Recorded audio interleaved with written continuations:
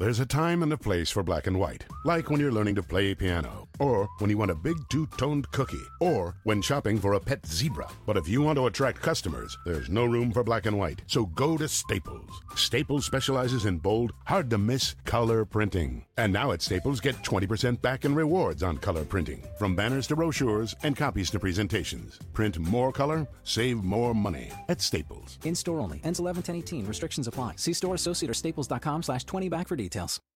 It's fall. The geese are headed south, and it's time for you to hit the woods. So button things up, find where they hide, and pattern the deer you seek. Come into Cabela's Great Outdoor Days and save over 20% on Herter's select grade handgun ammo. Save $180 after mail-in rebate on Walther PPS M2 pistols with instant savings of $80. And get a Vortex Diamondback 3.5 to 10x50 V-Plex rifle scope, just $149.99. Shop in-store and at Cabela's.com. Blog Talk Radio.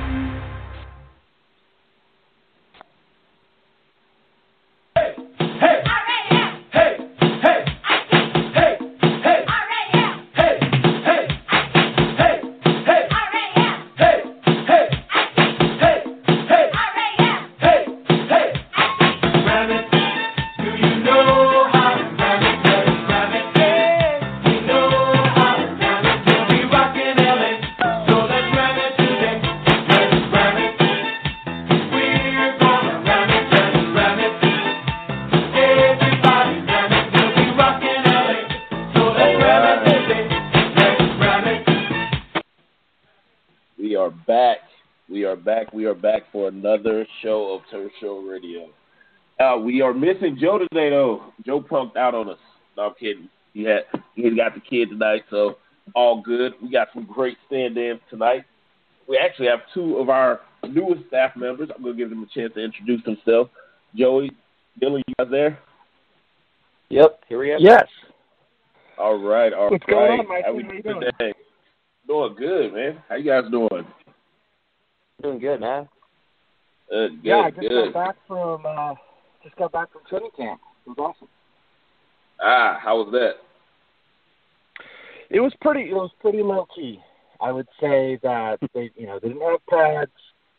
Sammy Watkins was observing mostly, and it just seems like they were just kind of going through the motions in a good way. Gotcha. Well, you know what? We'll start off. I'm going to give you guys an opportunity. I know that you both have been introduced to the site already, but give you both an opportunity to introduce yourselves to everyone listening. It'll be a fun episode. We got so much stuff to talk about that's happened over the past week. Joey, you want to go ahead and go first? Yeah, sure. So, my name is Joey Coyne, and I've lived in Southern California my whole life, so been a Rams fan since I was a kid. And, to be honest, I kind of tuned out a little bit during the St. Louis years, but I always told myself that I'd really ramp up the intensity if they ever came back. And that's exactly what happened. And so, I'm a screenwriter, do a lot of writing, and just really into football. I'm also a big Dodgers fan. And I've been reading Turf Show Times for a long time, so I think I was really excited to see that there was an opportunity to join the site. And, I'm really happy to be part of the team. All right. Dylan? I'm Dylan Cardwell. I live in Salt Lake City, Utah. One of the few Rams fans that actually live in Utah. I've been a fan for about 17 years now. I'm actually the youngest member of Turf Show Times that I know of, as I'm still in high school. And this is new to me. I did not know you were the youngest. Yeah, I think I'm by far the youngest by about maybe 5 years. I've been reading Turf Show Times now for maybe 3 or 4 years, and I was really excited when I saw the opportunity to join the site. I applied, and I got in, I guess. Now, you have to tell everyone how living in Salt Lake City, Utah, you became a Rams fan. This is like must-know moment right here. Well, I guess I got to give all the credit to my dad. He's been a fan now for 37 years, ever since they lost the Super Bowl to the Steelers. He just stuck with it through all the times, and I guess I just grew up in the Rams household. That'll do it. All right. Yep, that will do it. Shout out to Dad. Way to bring him on early. Teach him young. So, I mean, we have had such a crazy, crazy week this past week. Like, so much stuff is going on. Like, what have you thought about, like, some of the moves that's been made, like the trades and, Aaron Donald still isn't anywhere to be found, but then, the trade that when it opens up for some people, closes for others. I mean, man, it was a crazy week, and we had our first game action. We're going to get to that. So, Dylan, what are your thoughts so far about this trade? Like, how are you feeling about it as far as EJ Gaines leaving, what doors it might open for other players, and as far as Sammy Watkins coming in, and what doors might be closed on some players? Like you said, this was a crazy, crazy week. That trade just came out of nowhere, just completely blindsided us.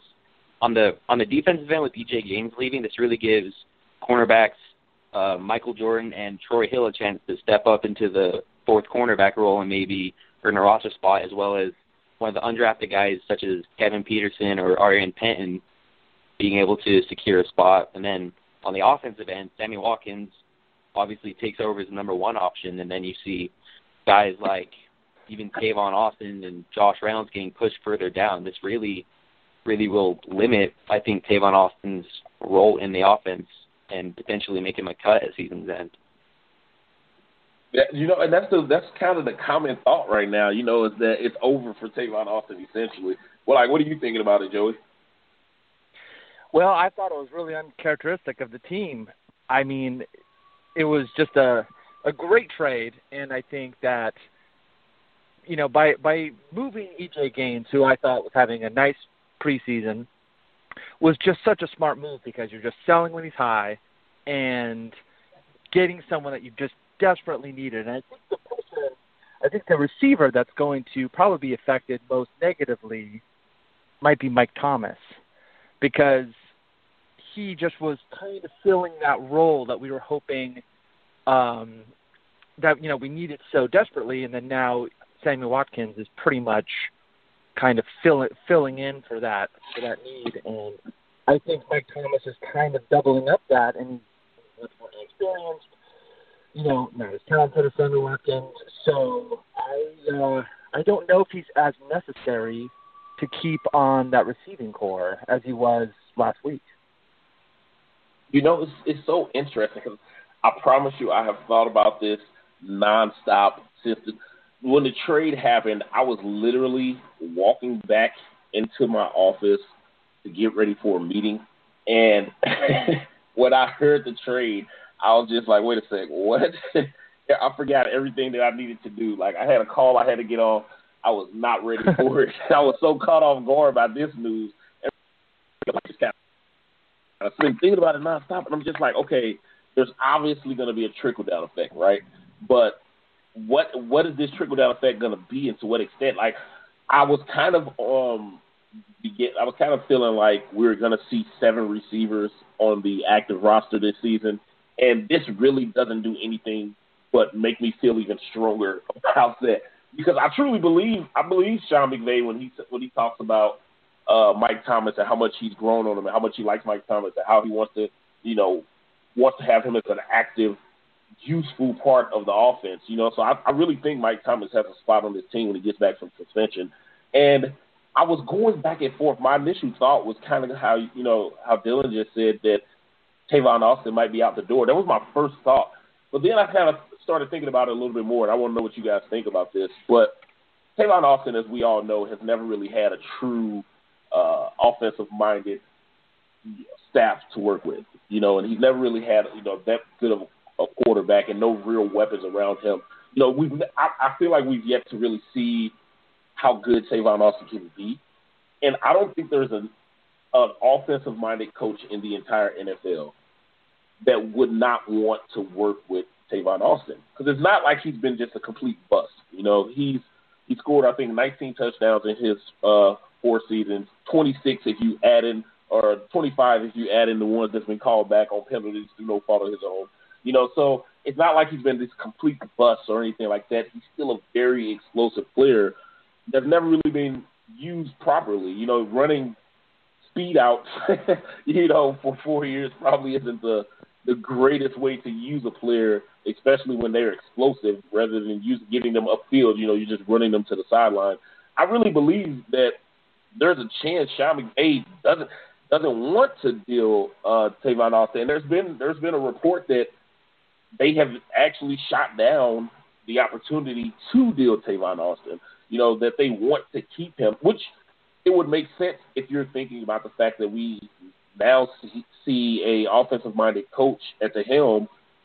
Why wouldn't you want explosiveness all over the field when you have Sammy Watkins and you have Tavon Austin and then you have possession chain movers in Cooper Kupp and you have it in Robert Woods and then you have seam stretch and tight ends from both Gerald Everett and Tyler Higbee?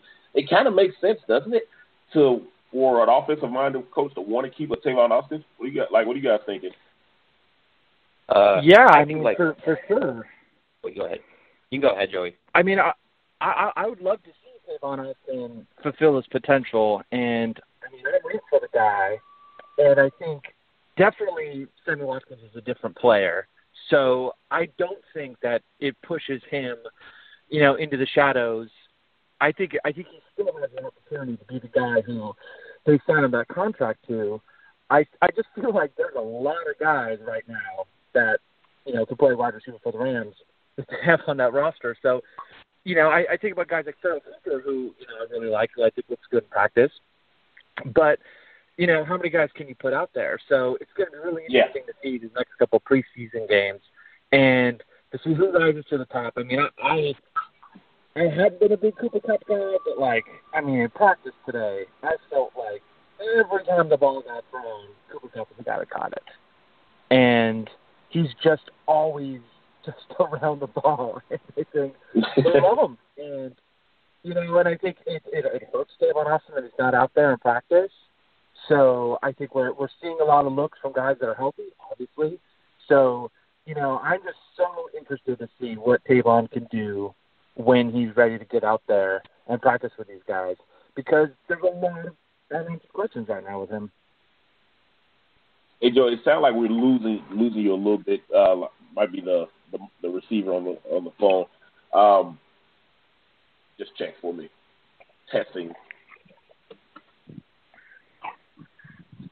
Can you hear me now? Better? I hear you perfect. That is flawless. Look at that.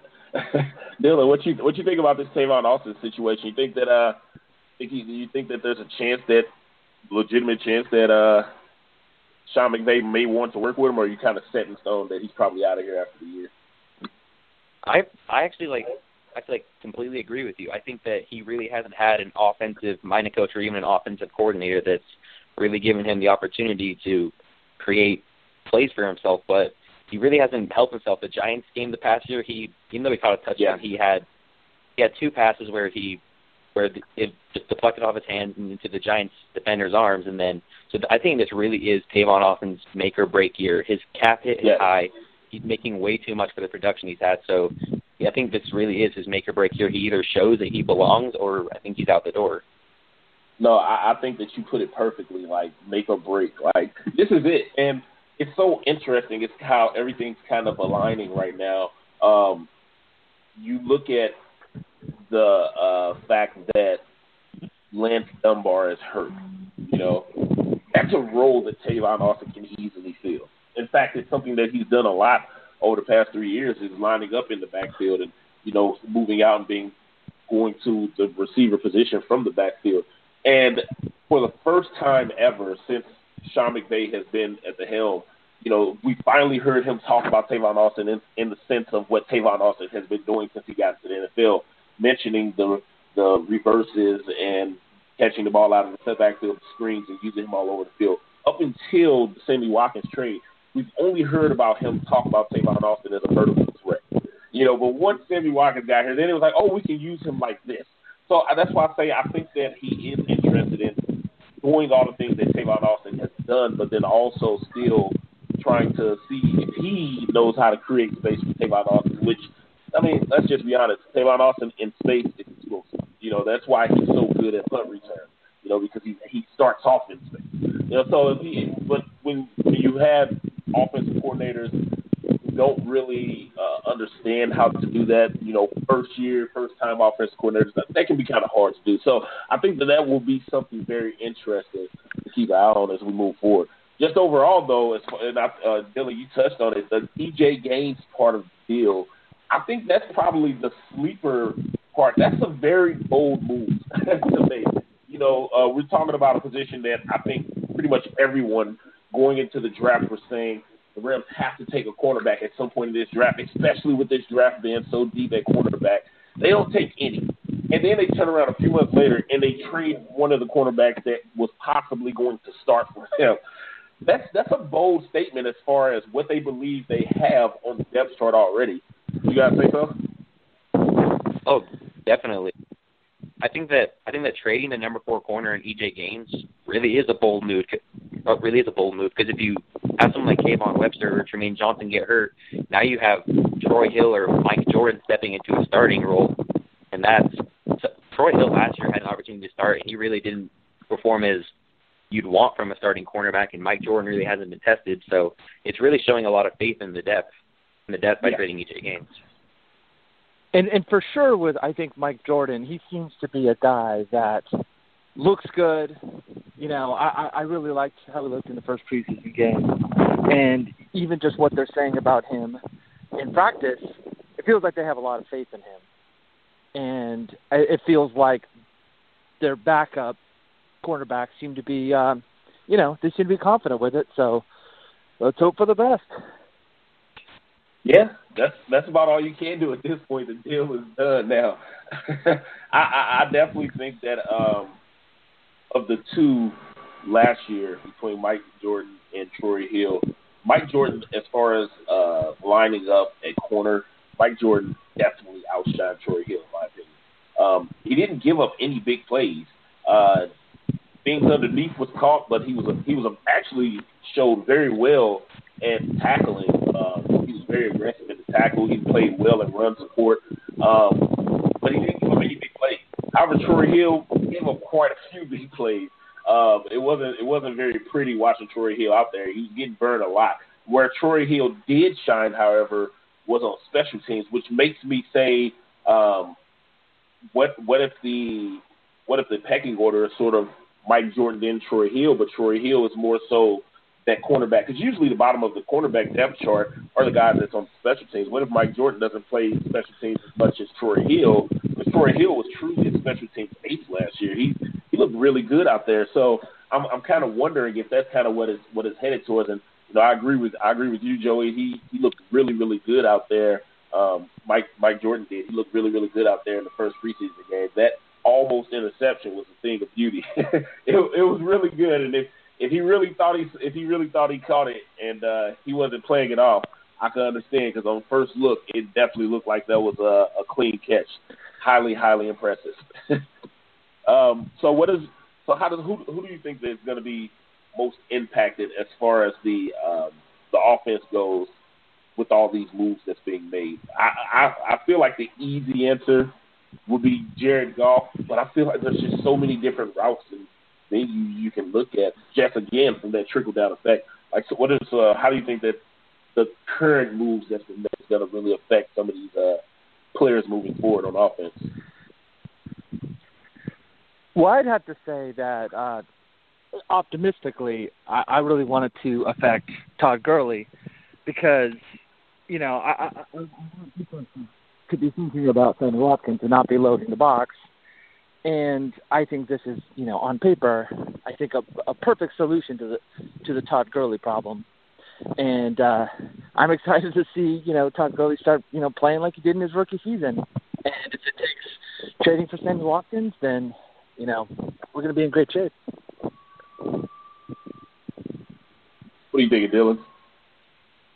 I completely agree. I think you would love to just say that it affects Jared Goff, but I really think that the main person really is Todd Gurley that it affects. You even saw it on Saturday against the Cowboys. They were still stacking 8 in the box against them. They have no respect for passing game. So if you have Sammy Watkins out there, that automatically commands a cornerback and even an over-the-top safety. Really, it just helps the entire offense. It helps all the other receivers. It helps the tight ends. It helps helps Jared Goff, and most importantly, helps Todd Gurley, because as Todd Gurley goes, our offense goes. For sure. No, I definitely agree. It definitely will, because, I mean, let's be honest. If you throw out a healthy Sammy Watkins, who over the past 3 years is second to only T.Y. Hilton in the average yards per catch, again, that's higher than Deshaun Jackson we're talking. I think Deshaun Jackson came in like third, and believe it or not, Kenny Britt was right after that. But for him to have the yards per catch that he does over the past 3 years, it's really impressive. He's a true take the top off receiver. Like, he can really, really get behind your secondary. When you add that dimension to your offense, and you're talking about trying to stack the box, you're just giving free reign to a player like that. So I think teams will have to, they're going to be forced to ease up out of the box, which will open up more lane for Todd Gurley. And I've thought about that part, but here's a surprise that kind of came to me earlier in the day today. Someone I think that's really going to benefit from the arrival of Sammy Watkins outside of Todd Gurley and Jared Goff is actually going to be Cooper Kupp. As a rookie who's got all the hype in the world, you have a huge X on your back. Now you add in a Sammy Watkins, who, as we said, is going to draw a lot of attention, but you also have to figure out a way to cover him without taking too much from the box to contain Gurley. That's a lot of attention you're putting on two players. It's kind of going to let the rookie kind of roll a little bit, which could result in quite a bit of success. I think that the overall rookie numbers for him might have just gone up because of the fact that Sammy Watkins is actually in town. So that'd be something interesting to watch as the preseason goes on.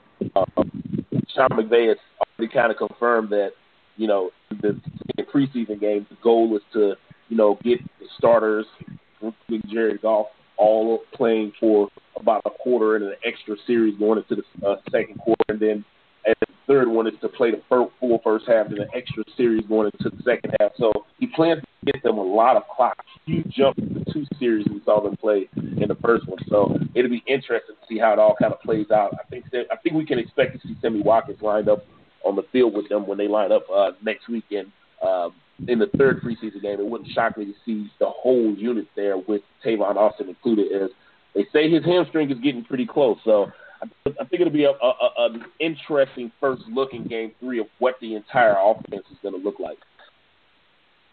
Do you think, that third game, do you think the offensive line is going to be the same that lined up against Dallas, or do you think there's going to be more changes? That's such a good question. Like, it's like, how do you justify what you saw from Jamon Brown? On the first run play of the game, he takes a false step to the outside and opens up the inside, and the defender crosses his face, beats him bad, and tackles Todd Gurley for a 4-yard loss.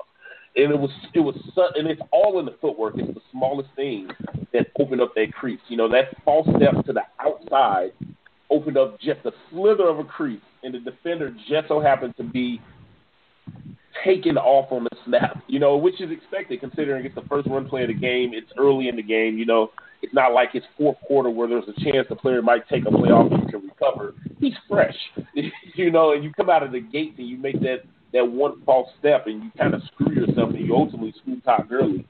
So when you see, and that wasn't the only play, but that's how it started off. That was his first play. So when you see that, it's hard to say that Jamon Brown has cemented, that role. And Sean McVay really didn't do any favors. And at this point, it's kind of hard to tell with Sean McVay what first-year coach mistake from the way that he words things and what he really means it. For when he talks about Jared Goff and Sean Mannion earlier in the offseason saying that it's an open competition, and he creates a stir of, is Jared Goff going to lose his job? I don't think he really meant to do that. He was just kind of trying to be a motivator and saying, we want competition everywhere, but as a first-year coach, he didn't think about the fact of how it was going to come off, whereas a veteran coach would. And now I'm looking at this like, is this the same situation where he's talking about the right guard spot and Brown is the starter right now, and, that could change, but then he backtracks and says, I didn't mean it that way. So it's like, well, did he really mean it that way, or is it, kind of that coach talk that he was doing? it's hard to tell. As far as Jamon Brown goes, who do you have come in to replace him is the question. I think you hit the nail right on the head. Everyone is clamoring for Jamon Brown to lose his job, but who do you have coming in to take over for him? Behind him, you have Cody Wickman, who in his 2 seasons has looked way, way below average. And then you have the undrafted free agent out of Auburn, Alex Kozan, who hasn't played a meaningful game in the NFL and only a handful of snaps in the preseason. So the options behind them are really limited. So it seems like it's really him, or they'll have to bring in someone from the outside, maybe like Luis Vasquez from the Broncos. That wouldn't be a bad pick. Yeah, and you know, it doesn't seem like, you know, any teams are really going to want to trade an offensive lineman at this point either. So, I mean, it's a little bit of slim pickings too. So I think if they could find a solution, I think they got to take it because, you know, Dylan's right. The depth of the offensive line is probably the weakest, I think, aspect of their roster right now. And isn't that absolutely crazy considering the capital that's been spent on the offensive line in recent years? I mean, that's mind-boggling that the offensive line can legitimately be called one of the weakest parts of the team, considering that you brought in 7 offensive linemen in one offseason just 2 years ago. Like, that's crazy to me that we can sit here and say that and it be legit. Like, that doesn't say a lot about, you know, Les Snead and his team as far as the scouting department goes and who they're looking at to bring in. Like, that's a scary thought to use that much draft capital and basically have, you know, one player that to show for it 2 years later, which is Rob Havenstein. And Jamon Brown is kind of a question mark. You've seen some good, you've seen some bad, but Rob Havenstein has by far been the more consistent player between the two. Yeah, and I know he's an easy target, but I think drafting Greg Robinson at number 2 has probably it's been an absolute disaster, and I think it's really kind of held back the team a lot. Because even just these past 2 seasons, just trying to make it work, and last season, just all those penalties, and, you know, not having anybody else that they were thinking about, that's left tackle, because they were thinking, nope, he's our guy. And finally, when they cut bait, it was just this sort of like, you know, a little bit of a relief, like, okay, now what is our team going to be like? Because I just feel like that guy was just really holding back their offensive line, especially last year. It just was really hard to watch. And, you know, I wish that guy nothing but success playing for the Lions, but he just did not fit in with the Rams. And that's the thing about the offensive line. Everything about the offensive line is one player messing up their job can affect everything, and that was the case with Greg Robinson. With him missing all his blocks, it affected Roger Saffold, then on to Tim Barnes, and then so on and so on. The offensive line is a cohesive unit, and if one person messes up, it affects everything. So bringing in a stabilizing presence like Andrew Whitworth, I think, will help improve everyone across the offensive line. Stabilizing presence. I like the way you put that, and it is the perfect leadway into the next question. So as far as what the Rams have done to surround golf, first off, let me just start off by saying that, and I am 29 years old, okay? I have studied this game since I was a kid and to extreme measures and played it all the way through college and everything starting from the age of 6. I've spent a lot of time really investing in this game. I have never in my life seen staff and an organization 100% focus on building around a quarterback, a young quarterback, and going out and getting legitimate weapons and legitimate offensive line and a legitimate offensive-minded head coach in the team fail. I've never seen it happen. So to me, it's good signs for the future.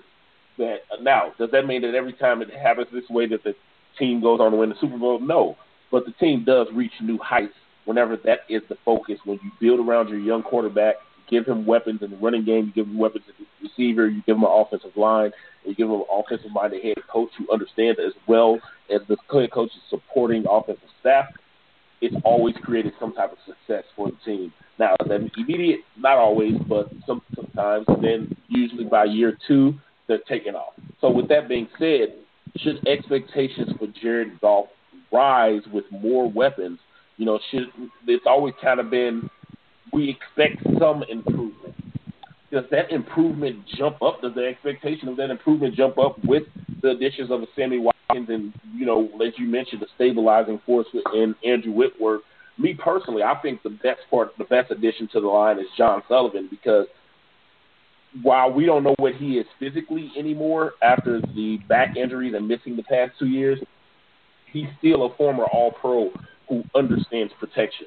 And what he's going to do for Jared Goff in making calls pre-snap is going to be it's something that you can't even measure of how important it's going to be, considering that's one of the things Jared Goff has struggled with the most since college is understanding protections and understanding defenses pre-snap. So what he's going to be able to do just in that regard is going to help Goff himself, which ultimately helps the entire offense. But should the expectations for Goff now rise with the addition of Sammy Watkins and what that trickle-down effect that we keep talking about, how it should make so many more people better? I don't really think that the expectations would rise per se. So, like, if someone's projecting, say, just 20 touchdowns and 10 interceptions, I don't think that the expectations for that would rise up to 30 touchdowns and interceptions. I think that it's more than just like the excuses to not get that number are eliminated. He does not have any more excuses to not get to a respectable touchdown number and a respectable interception number with weapons at wide receiver now and what resembles a somewhat respectable offensive line. Yeah, for sure. I think the team needs to really just address the fact that they're still young, and if we raise the expectations too high, it's just we're going to be kidding ourselves, because I think the culture, what you're talking about, just bringing in all of these tools to help out Goff, has been the exact thing that they needed, but they have to also just develop that, and we need a season or two of this culture to kind of sink into the team, and we'll see, who we're going to keep. And I think the following season is when I'm expecting my expectations to be rising. I'm optimistic right now, but I also know that they got to figure out a lot of stuff on the field, and I think he has everything's new. I mean, all the coaches are new except for Fossil, and I think we just have to understand that now it's like the work begins, and that whole organization is going to figure out what they have, because there's a lot of questions. You're talking about Sullivan. I mean, we got to see, is he healthy? Can he play, or is he going to be injury ridden? We're going to find out. An injury is always that wild card, right? Because it's so unpredictable. Even being unpredictable, you have a player like Sammy Watkins who has struggled with some injuries in the past 2 years. That's just a simple case. Look, as good as Sammy Watkins can be, and as good as he has been, great players just don't get dealt for second-round picks and former sixth-round pick players that often. If he was dealt, it's for a reason. What the Rams are looking at is, what he could be. He's had one healthy season in his 3 years, and that was his rookie season, and he looked really good. But they're betting on what he could be, considering he's only 24 years old, 6'1", 6'2", 210, 215 pounds, with really, really fast speed, and can really just take the top off defense. And he makes some plays where you're just like, wow. But is he on that Julio Jones level, or is he on that Odell Beckham level? No. Has he ever been on that level? No. He's never gotten a chance to be there because he hasn't been on the field. But players of that caliber don't get dealt every day, and they certainly don't get dealt for what he was dealt for. Not saying the Rams didn't give up much. They gave up a second-round pick. Me personally, I felt like they should have kept they should have let the Bills keep their sixth-round pick and give up EJ Gaines in a third-round pick and keep their seconds. Because letting them keep their sixth would have probably been enough to do that, but they didn't. So they gave us the second, which is that's some heavy artillery you just gave the Bills. The Bills are stacked in the first 3 rounds with picks right now, and I think they have 2 picks in the first, second, and third. So the Bills they're happy. So it's not like they didn't give up anything, but if you're going to get a Julio Jones, you're going to get an Antonio Brown or something like that, you're going to get Mike Evans even. Mike Evans is definitely one notch below those guys. You're not going to get Mike Evans for a second-round pick in each game. Just that simple. So I wouldn't say that. I don't think those guys get traded. And it's exactly. That's why they don't get traded. They don't get traded. This is a huge trade. Not taking anything away from it at all. This is a huge trade, but it's not it's not that guaranteed etched in stone type trade. And with that, and I say all that because it is a huge risk. It's a huge risk, but it's a high reward. High risk, high reward. And if that reward pays off, I think expectations. If you see a healthy Sammy Watkins out there, I think expectations for Jared Goff has to rise because, as we have all said, defenses are gonna respect this guy. He's not a pushover. It's like I said, he's not on that top tier receiver level, but he's probably in the middle of the pack of that second tier. Mike Evans, Dez Bryant, guys like that is ahead of him, but he's not far behind those guys, if that makes sense. So when you have that ability and he's still young, he can only get better. When you have that there and he's healthy, I think expectations for Goff, they kind of have to rise because he's literally being pampered with everything that you want to pamper your quarterback with. You're giving him weapons in every facet. You're giving him at all levels. You're giving him a running game. You're fixing his blind side protection. Still needs some work done on the right side. I actually think Rob Havenstein is going to be fine this year. He was a bit banged up last year, which people didn't really realize that after the season, which made him regress a little bit from his rookie season. But it's fully healthy. I think he's going to kind of bounce back. Jamal Brown's kind of the only one weak spot there on the team, and we'll see how that goes. But they've really done so much to improve around Jared Goff, starting with Sean McVay, getting an offensive-minded head coach in there and bringing in some guys that know what they're doing with a quarterback, how to develop them. And I honestly have to say, just looking at his few throws last night, he looked so much better. He looked so comfortable. The throw that he made to Cooper Kupp on that first completion where he does a delayed drag across the middle and is wide open. Jared Goff has a guy barreling down on him, and he doesn't even flinch. He doesn't flinch at all. He throws a perfect strike and hits Cooper Kupp perfectly in stride for him to pick up 19 yards, on Cooper Kupp's first reception. So you see that, and you're just like, okay, this is definitely a quarterback that's improved already, but how much more are we going to see that improvement grow throughout the season? I think someone like Sammy Watkins can only help that. So if he's going to help, I think expectations kind of have to rise. Go ahead. I was just going to say that I think what I really like about this team right now is the energy, and I feel like it comes from Sean McVay. And just to see that guy when he's in practice and he's just in the middle of it, he's playing defense, he's running around, and I think that's going to be infectious.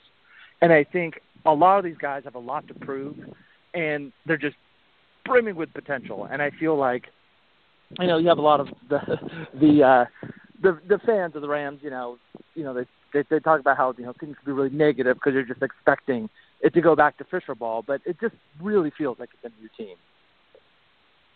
I agree. I definitely think the energy that he brings, and that's something that they talked about a lot during the hiring process. Kevin Demoff, Les Snead, Marshall Faulk was really big on this when he said that he had his dinner with Sean McVay prior to him getting hired. He couldn't stop talking about the energy that he had. He just had so much energy, and he loved talking about football. And you hear Jackie Slater talk about it when they had the legends coming to town, and Jackie Slater couldn't stop talking about the energy and how much he loves football. I think that Sean McVay is someone who is obsessed with the game, and being obsessed, I think that kind of creates that different sort of environment around the team. So let's get more into this game. We talked about Cooper Kupp's first reception. How do you guys think Cooper Kupp looked out there? What are we thinking about the young pups on the team and how they performed in their first game? I think that Cooper Kupp looked as good as one could have expected. He had the good play on the play action for 19 yards. he wasn't really covered, but he did a good job of delaying his route, so he was able to get out there and get open, had good hands on that play. He had another, I think it was 2 catches where he showed a little bit of good wiggle, got some yards. He did have the 1 drop, which I think was just a little bit of jitters from having, being his first game in the NFL. And then with Gerald Everett, he had 2 catches. His first catch, he showed some great, yards after the catch ability like he did in college. The other one didn't really go for much. He wasn't really given the opportunity to make a play for that one. And then he had a 3rd catch that not many people remember. They got called back because of a penalty on Pace Murphy where it was a beautiful, beautiful quick out, and he gained about 12 yards on it, but that got called back. John Johnson did back Pace there. Murphy. Oh, we got a lot to talk about with Pace Murphy. Keep going, Dylan. Sorry, I just had to get that out. No, you're fine.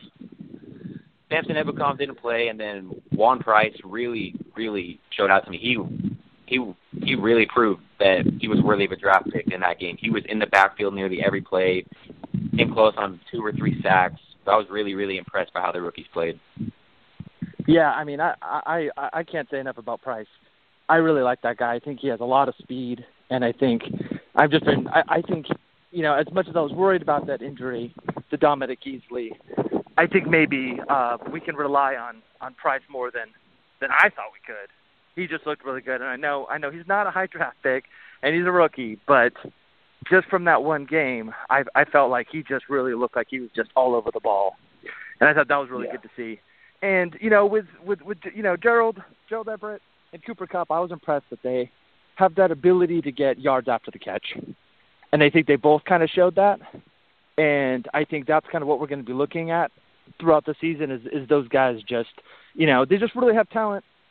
Once they get the ball and just trying to keep moving forward. And I think that's going to be really fun to watch these guys develop over the season. And for not having a first-round draft pick, I still think we have a lot to get excited about with these rookies. No, you know what? I 100% agree with you guys and just your overall breakdown of what we saw. First off, I loved Juan Price coming out. I loved him. I loved him even more when the Rams drafted him. I think Juan Price is going to be a very good player in this league. So seeing him get out there and just constant pressure on the quarterback was enjoyable. But most of all, just that entire defensive front all game, it didn't really matter what unit was in there. They was really putting some pressure on the quarterback. Like, it didn't result in a bunch of sacks, but it made me smile because I thought about, I kind of started looking at the big picture, and I said, these guys are, it didn't matter if they were playing against the first unit. I watched them do some really good stuff against the Cowboys offensive line, the first unit offensive line, which is, as everyone knows, the best unit in the NFL. They look really good against them. And I started thinking to myself, well, if these young guys, of all the guys that played against the starting unit for the Cowboys, Michael Brockers was the only guaranteed projected starter for the front, and they were putting that much pressure. I started thinking to myself, well, how are these guys going to look when you have Robert Quinn and Aaron Donald out there who's going to draw attention? We could very well see just a runaway. Guys may be shooting gaps a lot. Once you get some guys out there who's going to draw even more attention away from them, it was really impressive to see how well they played without their 2 best players. But sticking with the young guys, I was very impressed with Cooper Kupp and just his run after catch. I thought he did a really good job on the play where there's a penalty.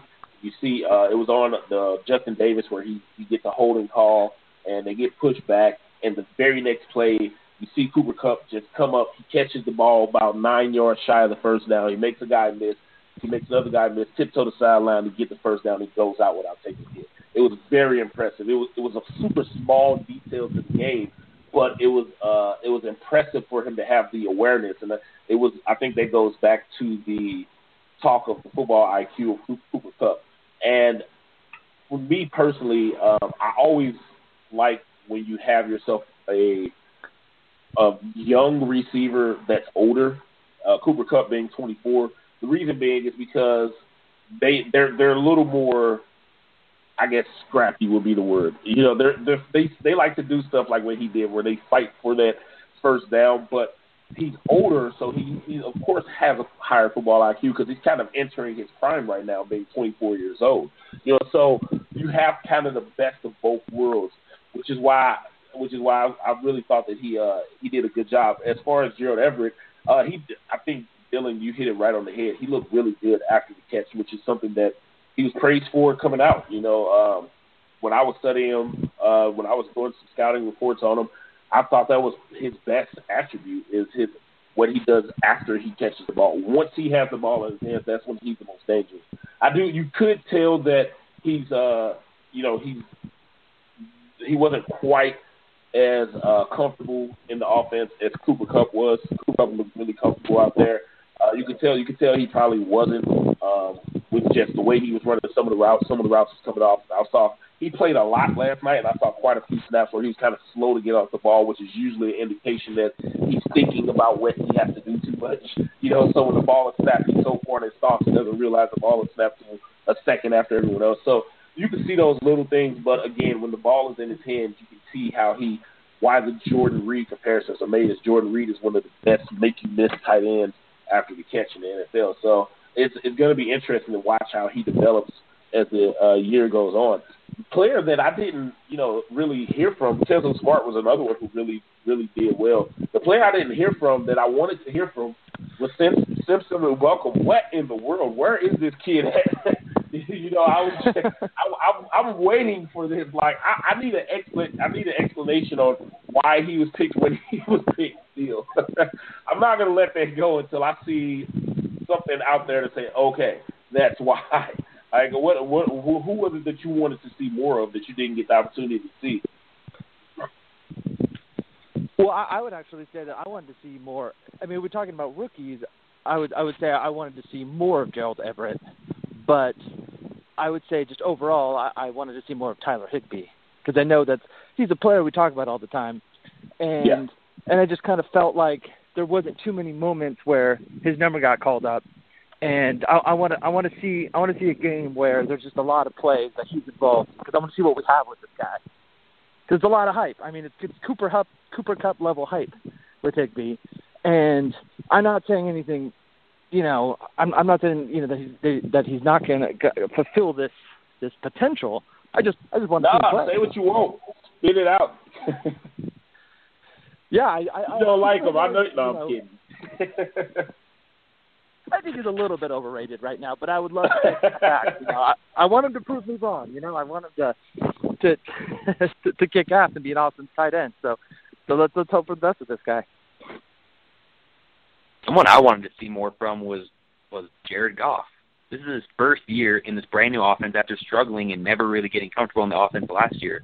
I would have loved to see him more. I would have loved to see him attempt more than 4 passes and be out there for more than 8 plays. I think that having basically just throwing out a preseason game, only playing 8 snaps, really is going to hurt him come week 1. He'll play some against the Raiders and then probably quite a bit against the Chargers, but then probably not at all week 4 against the Packers. This really, really hurt him, I think, not playing more than 8 snaps. Well, it could be another guy I wanted to see a lot from, and I got it, which was Jamon Brown. And I think maybe that's a little bit connected to the reason why we didn't see Goff play that much. Is I think McVay and these guys are figuring out what they have in his defensive line, and they're like, you know what? Let's throw Mannion to the Wolves and let him, just the experience of what's it like to play behind these guys, and let's protect our number 1 draft pick for one more game. Mannion, to be thrown to the Wolves, he played really, really good football. And that throw he made to Merrick Hemingway, oh, my goodness. That thing was on a rope. And he hit him square in the chest, 20 yards downfield. It was beautiful. I was upset that he didn't hold on to it.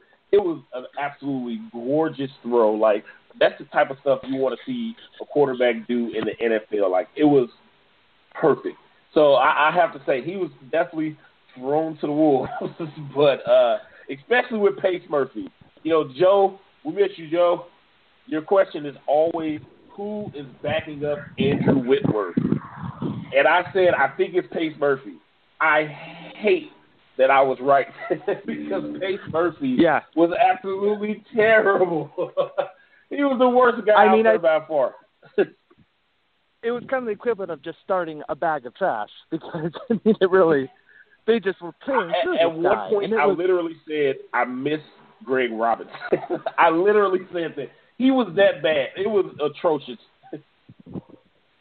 I have never seen any performance as bad as I saw from Pace Murphy. He gave up 2 sacks and a penalty. You could say it was if Mannion hadn't gotten rid of the ball, he could have been charged with another 4 or 5 sacks. That was easily one of the worst performances in the preseason I've ever seen. And the thing that we have to realize is he didn't even play a whole game. Imagine if this was the guy who started from snap 1 to the end of the snap. What would his stat sheet have looked like? How many sacks would he have given up? How many he played, and then they moved him from the left side to the right side, and it didn't get any better. I was just like, wow. No, it didn't. But it's going to be interesting to see these guys play next week and the week after that because, it was a sloppy game, and, we haven't really touched on all those fumbles. But I think the reason why is because it's the first time that they're, really hitting these guys. And I think especially that first play when Brown got lit up, I think a little bit is like, well, you know what, there's a huge difference between a game and practice. And there's a big difference between preseason and regular season. But at least we saw that first big step up where they're like, okay, we have a problem. We have a really shaky situation with our backup left tackle, and we have a big situation with wherever you put Jamon Brown. So let's see what happens with Oakland, and maybe they'll have to make a pickup like Dylan was talking about. But I think they're going to at least see 1 or 2 more looks with Jamon Brown. That's what I think. All I can say is I've never been more excited for a guy like Andrew Donald to come back. Yeah. Yeah. Yeah. Yep. I mean, he is missed terribly. And it's crazy when you're talking about but it just goes to show how important depth is. It's crazy when you're talking about your backup kind of do-it-all guy. You can put him at guard, you can put him at tackle, you can put him all over the place. And, you're not talking about your starter, but, man, it's scary to think that if something happens to one of your tackles and Pace Murphy has to go in there and you're going up, you're sending him in there against one of the better pass rushes in the NFL, it's scary to think what's going to happen. I really don't even want to imagine playing the Broncos, right, where the pass rush is vicious, and you throw out Pace Murphy, which we're going to get the opportunity to see next week against a very good pass rusher, a very good pass rushing team in the Raiders, but you throw him out there, and I feel bad for Sean Mannion because we know it's not going to be Jared Goff. We know Goff isn't playing behind Pace Murphy if he doesn't have to. So I feel bad for Sean Mannion. He's going to have a long night in store for him. But sticking with the theme of depth, let's talk about these fumbles for a second. Now, Marshall Faulk, he made a very good point, and I 100% agree with it. I've said it, for a couple of years now that when you don't allow too much contact throughout the offseason, guys aren't used to getting hit, and then you put them out there, against these guys who are fighting for a job, or they're just shooting their bodies at you like missiles, it's going to be hard to hold on to the ball because you haven't done it in a while. So that I agree with to some point. But this wasn't just that. Justin Davis looked absolutely amazing running the ball. And when he was in the open field, he was the best player running the ball all night for both teams. The problem was the way he was carrying that ball. It was he didn't both times he fumbled. It wasn't even the player that came at him that made him fumble. He just dropped the ball both times. I've never seen that happen in my life. Like, I've seen a player drop the ball, but 2 consecutive times or 2 times in the same drive, I've never seen that where you just drop the ball without actual contact. That is a first for me. I've never seen it. Justin Davis, you have definitely made history for me. But, I'm glad you brought up the whole point that Marshall Faulk made because I'm kind of holding on to that a little bit, mainly because, that guy, his first cut coming out from the backfield was just like jaw-dropping, where I'm like, whoa, this guy's going to be great. And then he fumbled the ball. And then I was like, this guy's going to be great. And then he fumbled the ball again. So you definitely have to see how this kind of turns out. But the guy, when he got in the open field, I mean, you're right. Like, it was impressive, and he would be an amazing third down back, behind Gurley, or even if Gurley had to sit out a spell. I mean, this guy has a lot of speed and just a lot of good instincts. But with that major factor needs to be addressed. So that ball's major factor. Justin Davis really did. Go ahead. Justin Davis really did screw the pooch.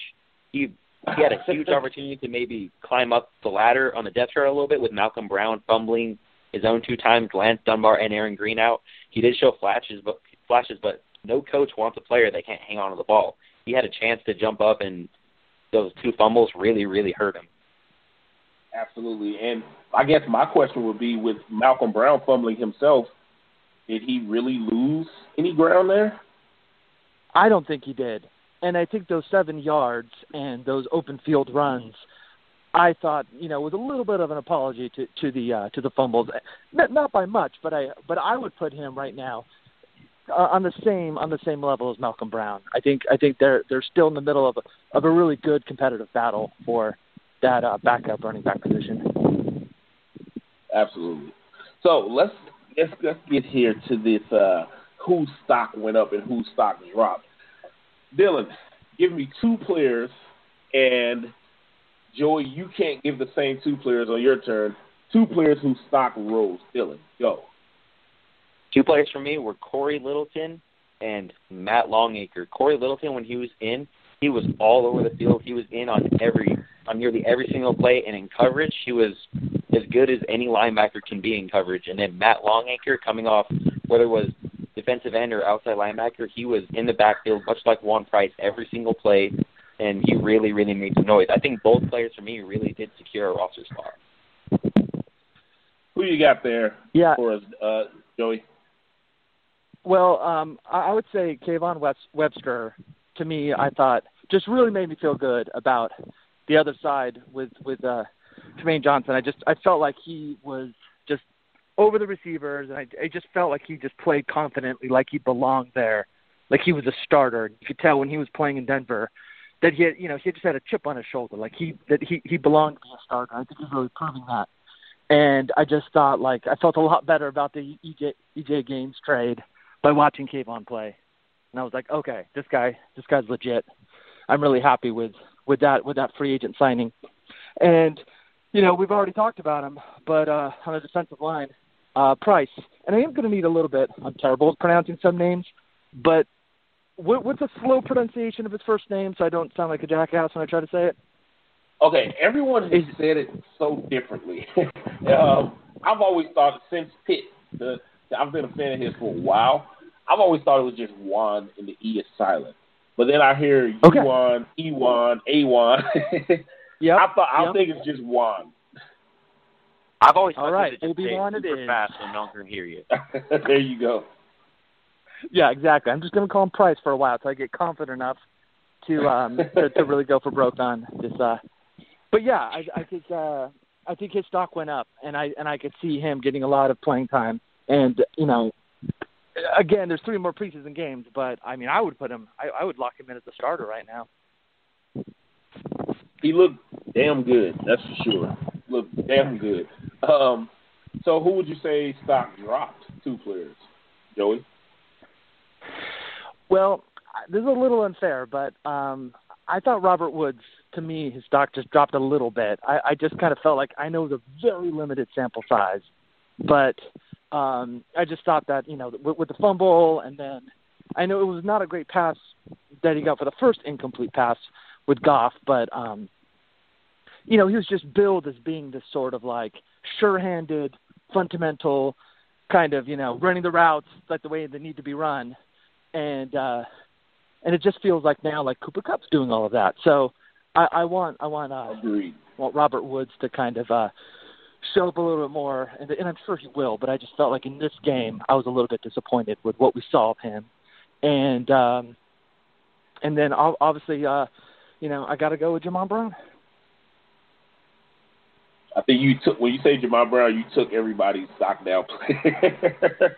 It's okay. Yeah. It's okay, Dylan, if you want to say him too. It's understandable. He underperformed. Yeah, exactly. It's called low-hanging fruit, gentlemen. There you go. Who you got, Dylan? Well, not to kick him while he's down, but I still got to go with Pace Murphy. He had a shot to possibly lock up a roster spot for the second straight year, be a backup swing tackle on both ends, but he really. So, Dylan, you were talking about stock going down, and you mentioned our favorite backup left tackle. Oh, yeah. You still there? Pace Murphy. Yeah, Pace Murphy, not to kick him while he's down. That was one of the worst I've ever seen, like I said before. And the second guy for me whose stock went down was Malcolm Brown. Earlier in the week, Sean McVay said that Brown had solidified himself as the number 2 running back, and with the 2 fumbles, I think he made Sean McVay have to possibly rethink it. I definitely would agree with that. The thing about it when I'm looking at the stock up, stock down, first off, stock up, I have to say that Mike Jordan definitely sent his stock through the roof. He played excellent coverage. He looked good in run support. He didn't have any tackles for the night, but he looked good just kind of breaking on the runners. He did miss the one tackle where he read the screen. It's hard to knock a guy when he does everything right. He missed the tackle where he read the screen, broke on it perfectly.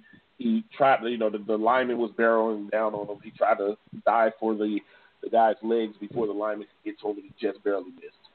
So it's hard to knock a guy when he did everything right, but he did ultimately miss the tackle. So Mike Jordan, I definitely have to say his stock went up. I thought Cooper Kupp did a great job to the point that his stock goes up. I have to agree with you, Joey, that Robert Woods was really underwhelming. You hear all offseason about how him and Jared Goff have worked so hard to be on the same page, and they got their timing down and all this stuff. And the first throw of the game just hits the dirt because he doesn't break it out wide enough into the opening gap. Honestly, Jared Goff was correct on that throw. He took blame for it, but Jared Goff threw it to where it was supposed to be. They were playing zone coverage. He threw it into the opening, and Robert Woods just set it down too soon and didn't get his head around. It's just that simple. So I would definitely say Robert Woods' stock is down a bit to me. You're kind of been put into this role where you're expected to be the quote-unquote Pierre Garçon of this offense. I need to see more. That fumble, like Cooper Kupp saved you. That fumble was not a good look. You got to at the very least hold on to the ball if you're not going to get in the end zone. But the throw was perfect. He put it right on the money. Like he gave you time to protect yourself. You just let it go, and that just can't fly. Like I would definitely say stock down was Robert Woods, and it doesn't really help the fact that Sammy comes into town to basically steal the show. We saw how Robert Woods performed statistically with Sammy Watkins ahead of him once before. I don't want to see that with this team.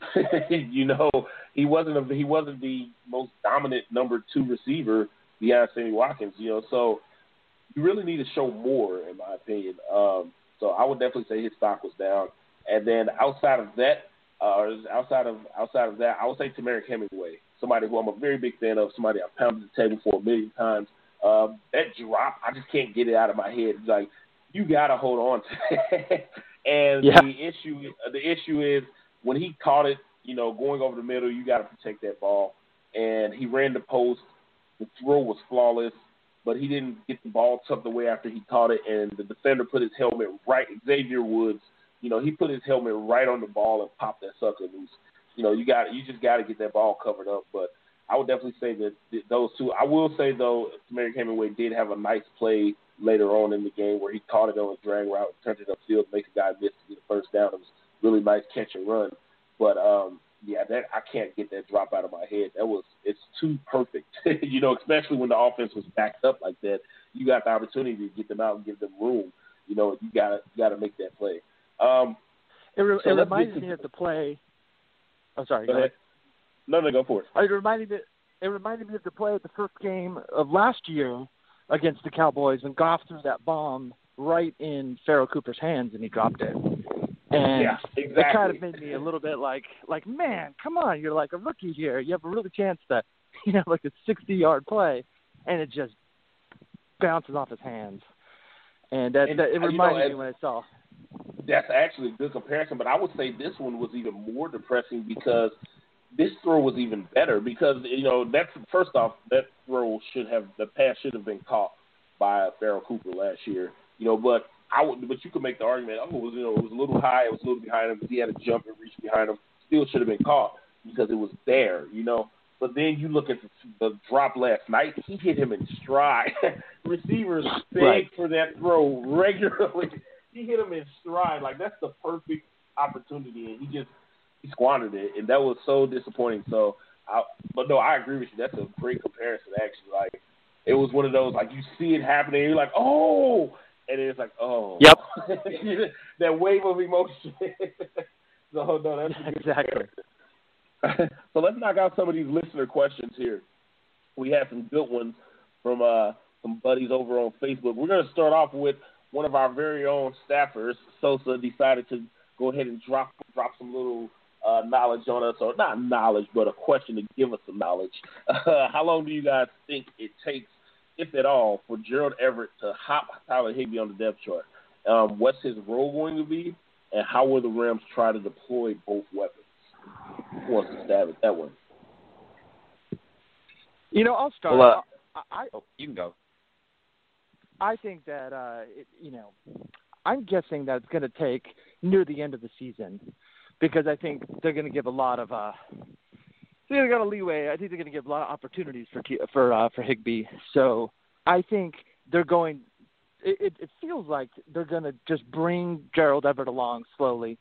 Hopefully, he can block. That was the thing with him coming out of the draft. He seemed more of like a pass catching tight end rather than a blocking tight end. So if he can just develop into just a multifaceted tight end and just really have all the tools, I think it might take a season, but I think you could really have a nice set of at the end of the season, these guys going to the off season of having Higbee and Gerald Everett as being just a really strong 1-2 punch with tight ends. I would actually love to see Everett take over for Higbee sooner. Both last game were, I'm just going to say, awful as blockers.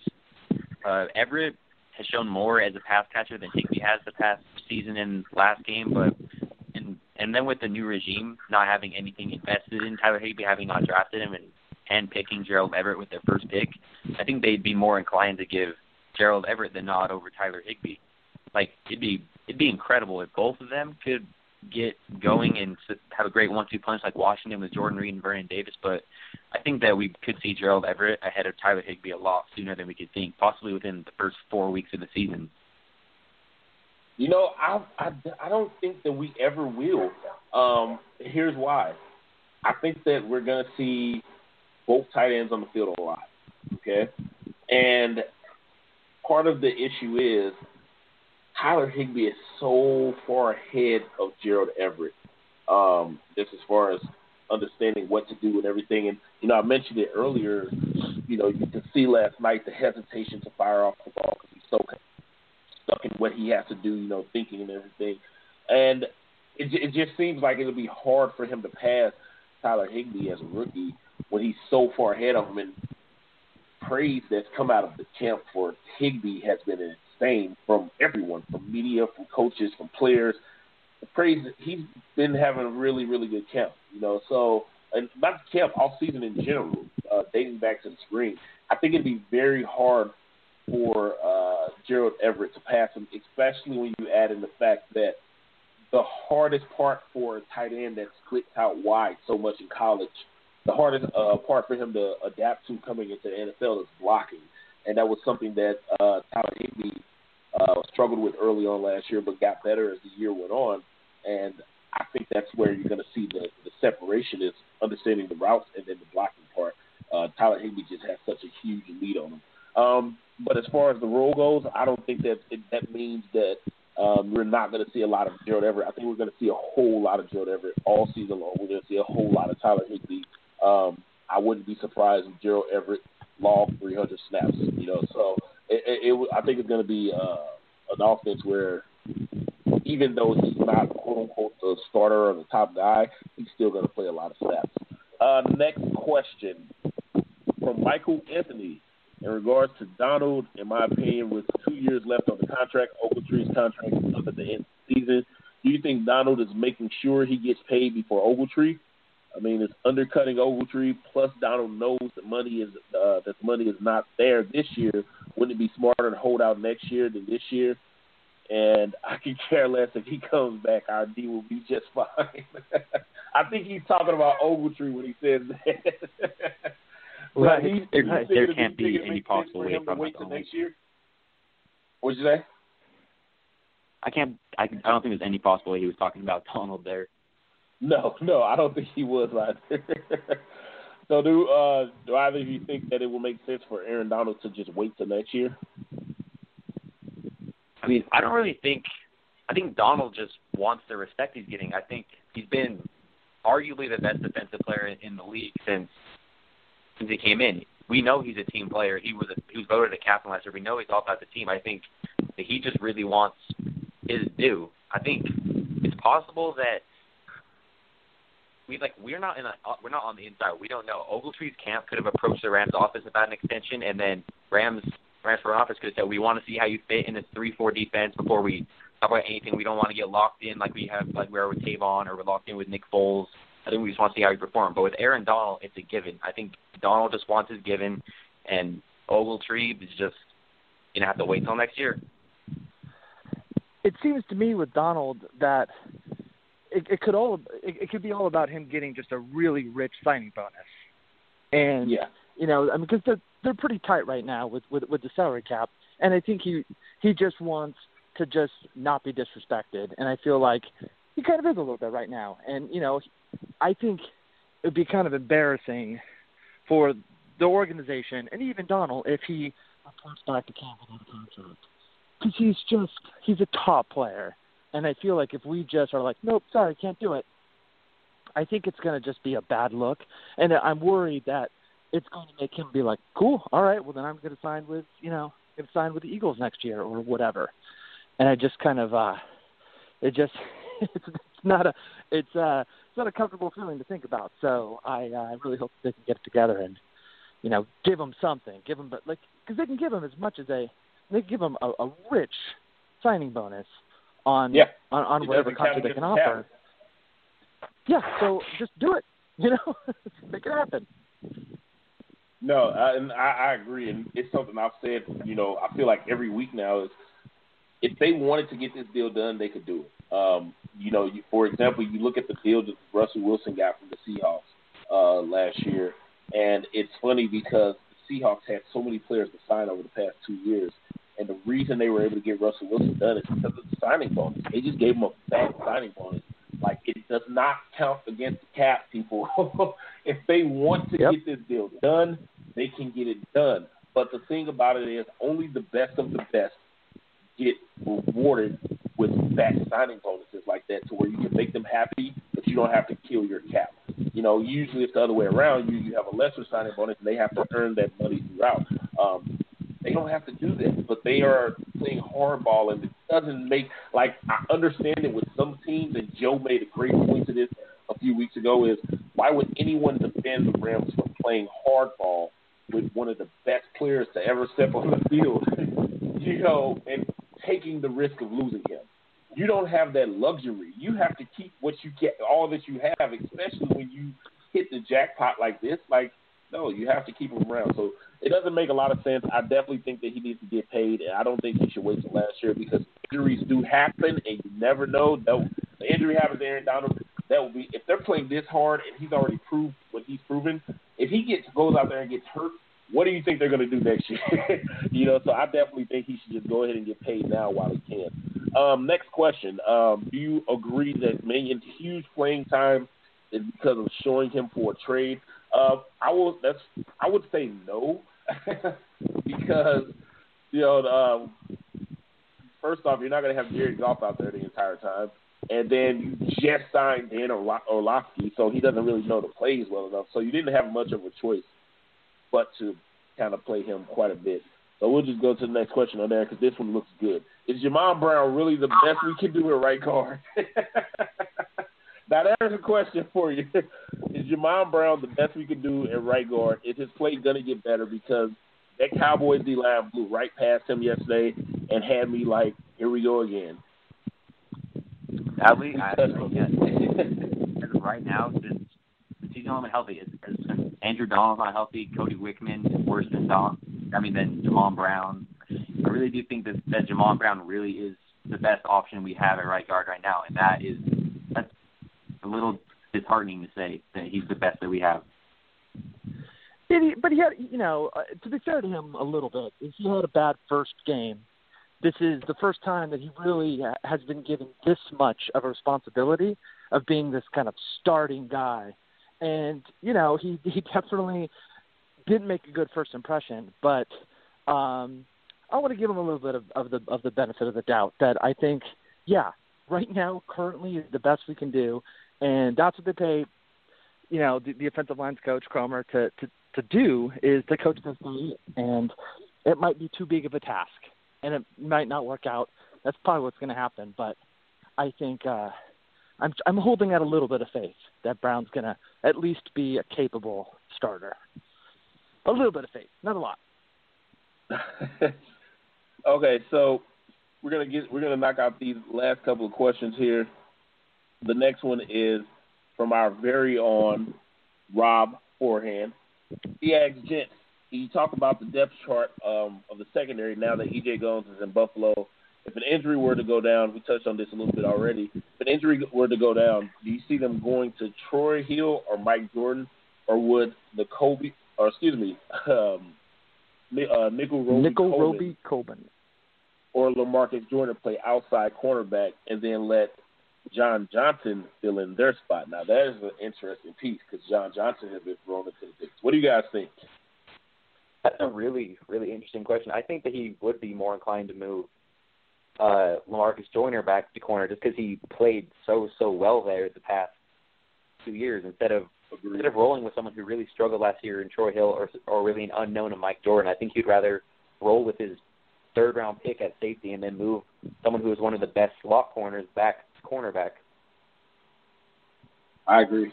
Yeah, I like Nickel Roby Coleman, and I think just getting him in as many packages as possible, I think I'm all for it.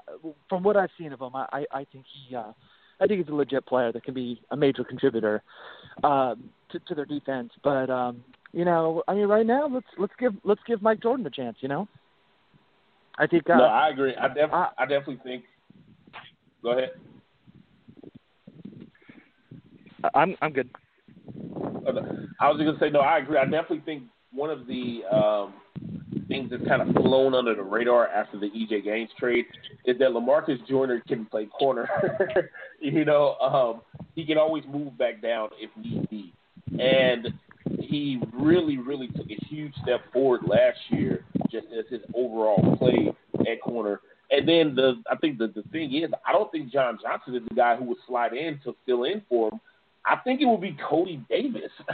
I think Cody Davis will be the guy to slide in. John Johnson really hasn't been available this offseason through injuries, and he's kind of buried on the depth chart behind a lot of people. I think he's like fifth right now as far as safeties go. Like, he's pretty far down the totem pole. I think it would probably be Cody Davis that would actually step in if you get Marcus Joyner back down to the corner position. But I definitely agree with Joey. I think that you should let one of the young pups step up.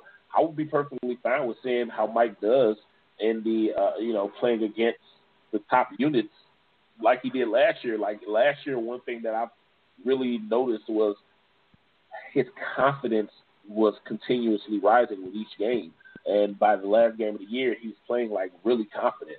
And I think that confidence has carried over into this preseason and this upcoming year. So I would definitely go with the young pups, let them get their shot, but I have no problem with moving LaMarcus Joyner down and then letting Cody Davis fill in for him from there. All right, so last question here. Spruce make the final cut. We have a spruce head. They're always out lurking. Will Spruce make the final cut? What do you say? No. No. Just plain and simple no. It was emphatic. Like, you just killed the guy's dreams. I mean, this is from Nicholas Joseph. Nick, I'm sorry, Spruce is not making the final cut. He's got a great manager because his manager has clearly told him become best friends with Todd Gurley so he can put in a good word for you. But I don't think it's going to be enough. I do think there will be 7 receivers that makes the team. I don't think Spruce is going to be one of them. I thought Spruce had a pretty good outside chance before Watkins got there. But now that Watkins is there, I think that we're probably, going to see Sammy Watkins, Robert Woods, Cooper Kupp, Tavon Austin, Mike Thomas, Farrell Cooper. Those guys are all going to lock in. But then dark horse, I have as the 7th receiver. You guys ready for this? We all ready? Everybody ready out there? You ready? Yeah. I think I'm ready. Yeah. My dark horse is Paul McRoberts. He's somebody that I think that Sean McVay keeps mentioning, but randomly. It's so random when his name comes up. But more so, he was part of that first unit to come in after the starters came out, which means he's climbed his way up the depth chart, and he looks really good. He looked good last year. In the limited time he had in the games, he looked really good blocking for the running backs out on the edge, and he did it again last night. Looked really good on 2 of Justin Davis's runs. He was out there getting in some DB's ass. So I definitely think that there's a good chance that he could be a dark horse to make this team. I'm actually giving McRoberts even a better chance to make the team over Spruce. I have Spruce as one of the least likely to make the team. Agreed. He's been pushed pretty far down that totem pole. I was hoping that Josh Reynolds will make the cut. So we'll see. It's hard. You know what? The old saying goes, it's hard to make the club when you're in the tub. If you're constantly in the training room, you need the ice baths. Like I said, he's a 4th round pick. He's not a first round pick, And I've mentioned it before. I caught a lot of slack for my roster preview for Cooper Kupp because I gave him a 9 out of 10 for making the roster. Here's my theory on 9 out of 10. All right. The only way you're a 10 out of 10 is if you have a major contract where you have money that's guaranteed, sort of like Tavon Austin or something like that. You're a first-round draft pick, okay, or you are somebody with history that's proven yourself, like Larry Fitzgerald, for example. You have that history. You're proving yourself no matter who they bring in. Your spot is safe. That is not Cooper Kupp on any level. He hasn't proven himself. He doesn't have a guaranteed contract, and he's not a first-round pick. If you're none of those, in my opinion, you cannot be called a 10 out of 10 to make the roster because, simply put, it's not a guarantee. I've seen 3rd-round picks get cut before, and in this particular case, Josh Reynolds, you're a 4th-round pick. You're not practicing. You could very well slide on down to the practice squad if they could sneak you on there. If they feel that they could sneak him on there, he's going to the practice squad. Yeah. Oh, definitely. All right, so that is all of our questions. Look, this was a great show. I thoroughly appreciate you guys coming on. Joe, we miss you. Know you had to take care of the kids, do your thing. You guys want to give yourselves quick shout-out, Twitter handles and everything? Yeah, mine is at LA Rams. Pretty simple. 3 Rams. Make sure you follow me on Instagram at The Rams Report and then on Twitter at The Rams Report IG. Nice. Well, that's backwards. Well, thanks for letting me that would have lost me. That would have lost me real good. And then, of course, it's me, Myson. You can follow me at Mighty or Myson on Twitter. Joe, you're not here, so you don't get a shout-out. No, I'm kidding. It's 3K _ for Joe. Also, make sure you follow the site, Turf Show Times. It's a great show. Definitely looking forward to next week because we're going to be bringing on some guests. You guys got anything coming up this week for the site? Anything you're working on? Probably just, more reasons why we should be confident with Goff. Basically what I'm interested golf in. Hype. There you go. Yeah, I'm going to be a Goff hype man. I have a little idea I'm tinkering with about the similarities of the Titans and the Rams and the positions where they were in, but how the Titans have done it so much better. That's nice. All right, well, that's it for us this week, folks. Again, we're looking forward to next week. We're going to have some great times with some guest listeners. It's going to be a good week. All right, we out of here. Hey! Hey! Hey! Hey! Hey! Hey! Hey! Hey! Hey! Hey! Hey! Hey! Hey! Hey! Ram it. Do you know how to ram it? Let's ram it. We know how to ram it. We'll be rocking LA. So let's ram it today. Let's ram it. We're gonna ram it. Let's ram it. Everybody ram it. We'll be rocking LA. So let's ram it today. Let's ram it. Ram it. This is Big Bad Jackie and I'm starting this off. The Rams get down so nobody scoff. And don't you worry cause the Rams are rapping. When game time comes we'll be back to zapping. We can't sing and our dance is not pretty, but we'll do our best for the team and the city. So get on your feet and clap your hands. Let's ram it right now with the LA Rams. Hollywood Anthem, Dodge City tough. If you throw it my way, it's gonna get rough. I like to ram it, as you can see. Nobody likes ramming any more than me. They call me Jeter, nobody dresses sweeter. But under this cool is a quarterback mistreater. I come from the end, looking for the sack. I don't stop coming till I put them on their back. This is limousine Woody, my moves are like dreams. They call me the demon on special team. I know how to rock from the toes to the head. When I pull the trigger, I'll knock you dead. I'm a mountain man from West VA. They call me Herc and I came to play. I learned long ago to ram it just right. You can ram it all day and ram it all night. Ram it. Do you know how to ram it? Let's ram it. We know how to ram it. We'll be rocking LA. So let's ram it today. Let's ram it. We're gonna ram it. Let's ram it. Everybody ram it. We'll be rocking LA. So let's ram it today. Let's ram it. Ram it. This Big Daddy Hill, take a look at my stock. I catch what they throw me and I like to block. I'm quick off the line as I can be, cause I don't want dick running over me. This is Babyface and I don't yield. I'm a tackling fool on the football field. From the Jersey Shore to Balboa Bay. If you run at me, you'll have a bad day. This is RB on Speedball Brown, the fastest man in the whole damn town. Cars and ladies are a part of my creed, but more than that, I feel the need for speed. This is Catcher, out to make a run. With shade on, I can catch a BB in the dark. So now you're ready and I'm sure you'll agree. The ramming is fun when you're ramming with me. Ram it. Do you know how to ram it? Let's ram it. We know how to ram it. We'll be rocking LA. So let's ram it today. Let's ram it. We're gonna ram it. Let's ram it. Everybody ram it. We'll be rocking LA. So let's ram it today. Let's ram it.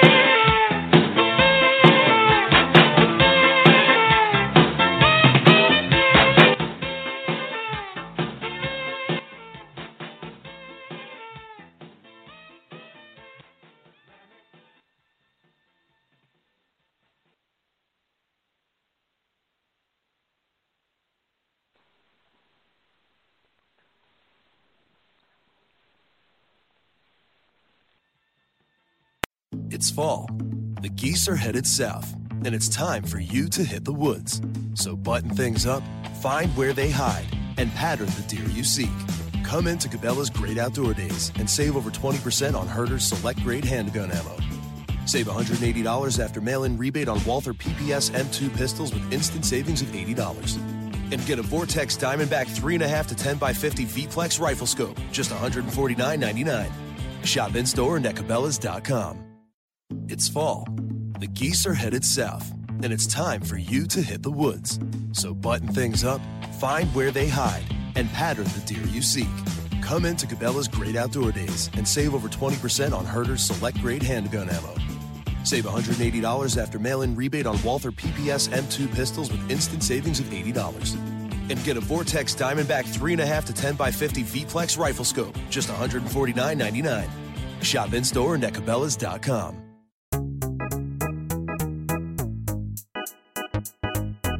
Hey, I'm Anil Dash, and I'm the host of a new show called Function from the Vox Media Podcast Network and Glitch. This season, we're talking with experts about why our voting machines are so bad and how that might hurt our elections. We'll also talk with an animator to find out how popular dances from the real world end up in video games. And we're going to tackle the biggest question in tech, Why do so many celebrities use screenshots from that Apple Notes app to make their public apologies when they screw up?